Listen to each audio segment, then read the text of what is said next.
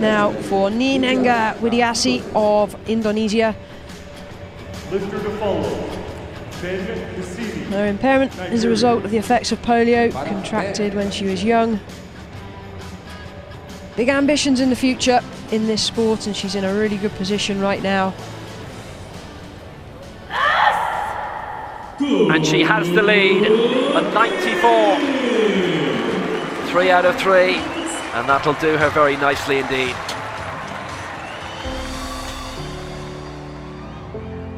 Welcome to Flame Bears, the women athletes carrying Tokyo's torch. I'm your host, Jamie. In this episode, we speak with 28-year-old Indonesian para-powerlifter Negah Widiasih.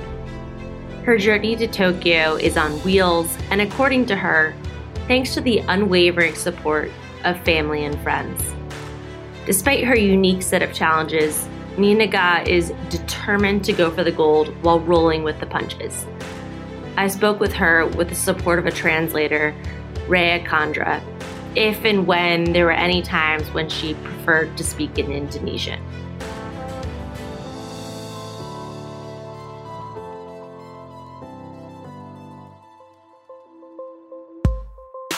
Hi, my name is Negah Widiasih. I'm from Indonesia and I'm para-powerlifting.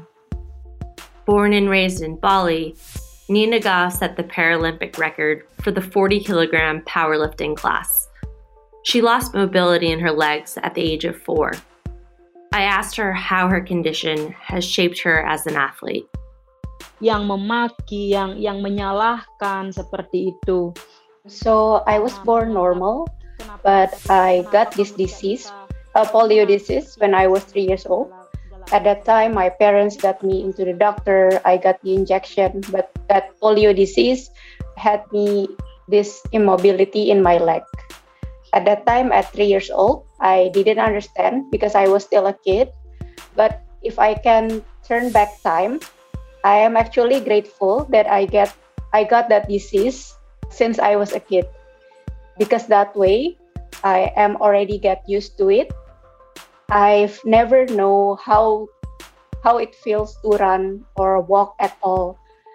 If that disease happened when I was already adult, I think I would shock me more and that would stop me from growing. So I was really grateful that that disease happened when I was a kid. But I cannot lie that when I was a kid, I was questioning to my parents why I was different, why my friends can run while I cannot, what happened with my leg. And I think that is normal questioning that question as a kid. But I am so grateful that because I become athlete, I don't have time to worry about it, because as an athlete after school, I was occupied with training. And I'm also grateful that becoming athlete, even though I am disabled, I can make my parents proud, even though my condition is different with my other relatives. I've of course heard of polio, but honestly couldn't tell you too much about it. So I sat down with someone who specifically focuses on polio eradication. My name is Carol Pandak, and I am the director of Rotary's polio eradication effort.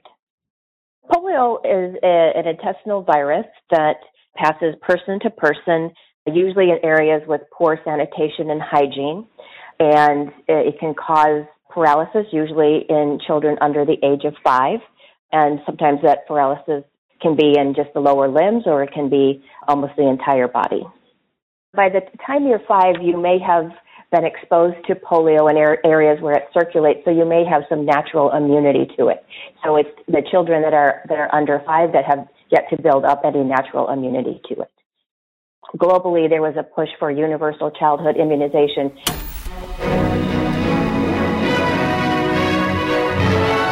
Doctors Francis and O'Connor have been close collaborators in the vaccine's development. Children and adults soon can be vaccinated against polio.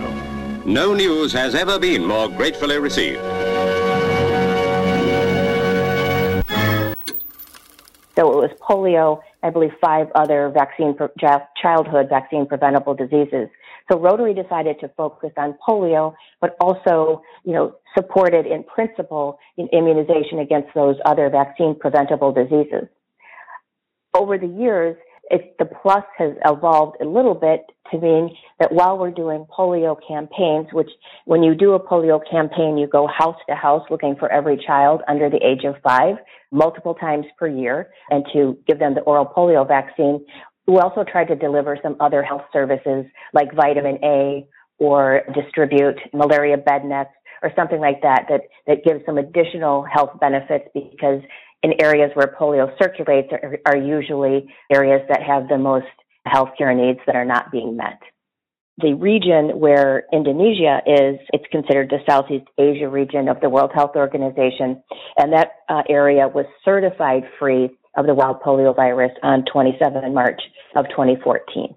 So they've been polio-free. Indonesia's been polio-free for about 7 years now. While more and more countries are eradicating polio, one thing's for sure. According to Negah, she wouldn't be where she is today without the support system of her family. My real support system is my parent and all of my brother and my coach. They always believe me when I'm not believe it myself. When I fail, they are there to support me. Like competition, game is not always win. Sometimes we win, sometimes we lose. That is normal. Ya, kadang kita menang, kadang kita kalah. And they were the one who always emphasized that game is not always about winning. Sometimes we lose, sometimes we win. And they always told me that a lot of people don't understand that. A lot of people blame you if you didn't win. But they are the ones who always be there when I was down, when I was losing game. They always hold my hand and say, it's okay to fail today, but tomorrow you will do better. They are the one who always says to me to keep going, to believe in myself and just do my best. Don't listen to other people that look you down. And they also are the one who always told me that if those people cannot accept that you lose, they are your not real support system. So for those, I believe that my families and my coach, my parents and my brothers, they are my real support system.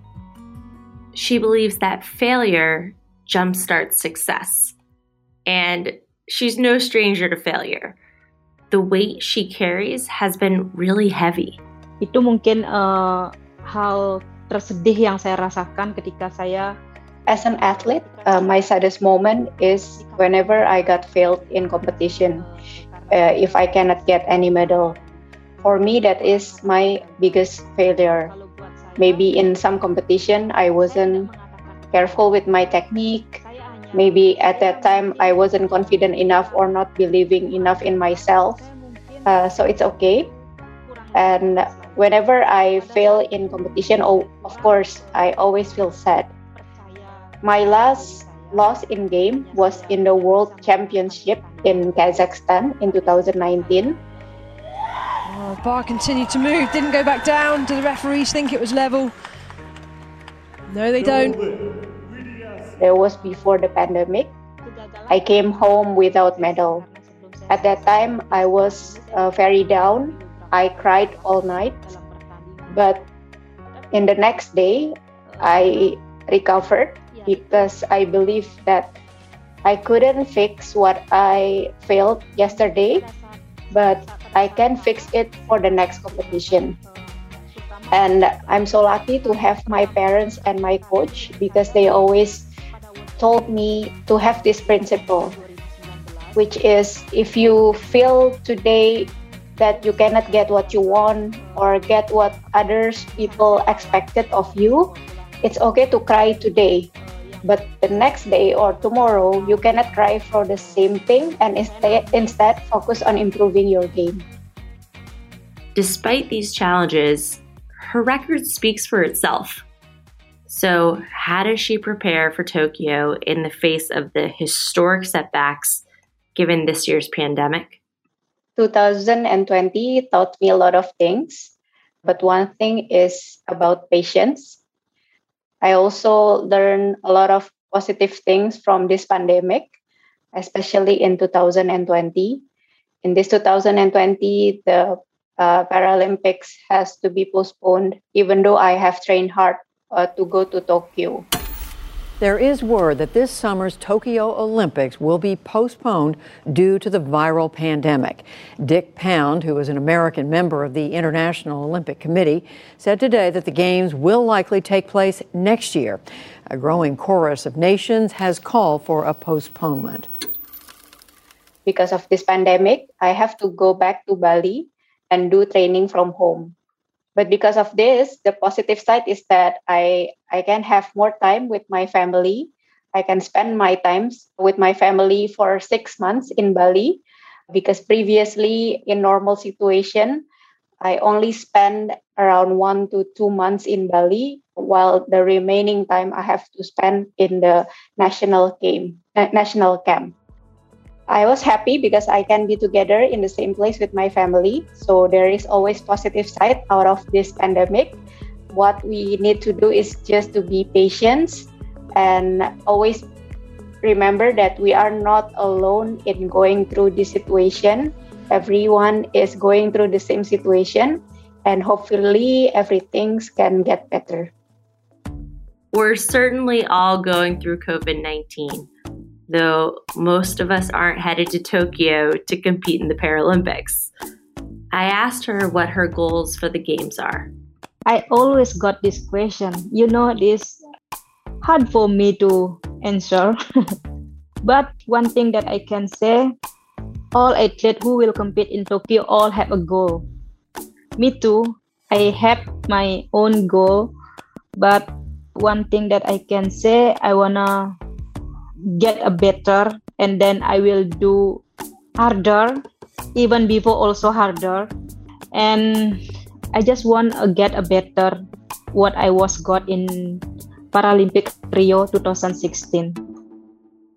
That's a tall order considering she won bronze in Rio. So to get ready, I asked her what she'll say to herself right before she competes. The first thing is, I can do it. Saya selalu katakan sama diri saya, I have trained really hard and I have prepared really, really well. When I compete, I have to do better than my practice. I say to myself to believe in me. I have done my part in training and preparing my best. Let God do the rest. The other thing that I tell to myself is I always give myself positive affirmation, such as I can do it and I will do my best. Because I believe if I tell myself this positive affirmation, my body will understand it. I'm also a huge believer in positive affirmations and also arming people with specific concrete ways we can help. Given that Negah had polio, Ms. Pandak shares some ways that we can help make global polio eradication a reality. So I think one action could make a donation. You can go to endpolio.org/donate and make a contribution to Rotary's PolioPlus program, and that will help us provide funding to the World Health Organization and UNICEF to implement polio eradication activities, and those contributions are matched 2-to-1 by the Bill & Melinda Gates Foundation. So I think that would be wonderful if people wanted to make a donation of any size, again at endpolio.org/donate. We often use the voices of people who have been affected by polio to, one, raise awareness about the disease and to let the world know that polio still exists in the world. And also, I think these are great stories of inspiration of how people have overcome disease that can cause lifelong paralysis and go on to live their dreams. So I think it brings attention to the fact that poliovirus still circulates in the world and is paralyzing children, but it's also a testament to the human spirit about how challenges can be overcome and people can go on and do amazing things with their lives. As we're in the midst of Tokyo, I wondered if she had any inspiring words for listeners out there. Here's what she had to say. You know, a lot of people out there always trying to fit into other people's life, even there is not them. Kayak saya ngelihat dan di sekeliling saya juga. Like they try to change themselves to be accepted in the community. And I want to say to those people that we don't have to try hard to change ourselves to be accepted. Instead, I think the more important thing is for people to just have good heart, to have a sincere heart. I hope people can reap the positive things that I share today, my spirit, my optimism, and my story. And what I want to tell to you is that don't ever afraid to dream big and try. If you try but fail, you have to be brave enough to try again and work hard to make your dream come true.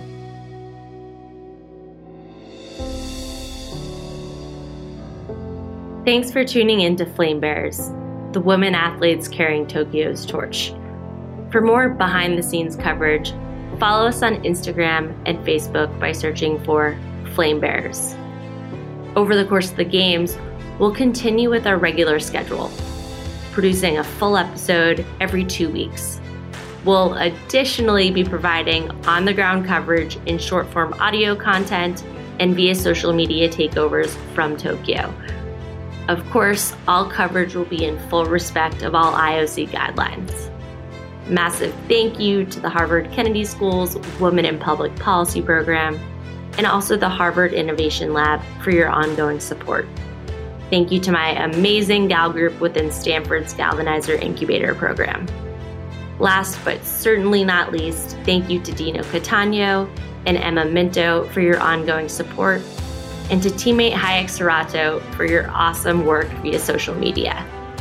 We'll catch you on our next episode.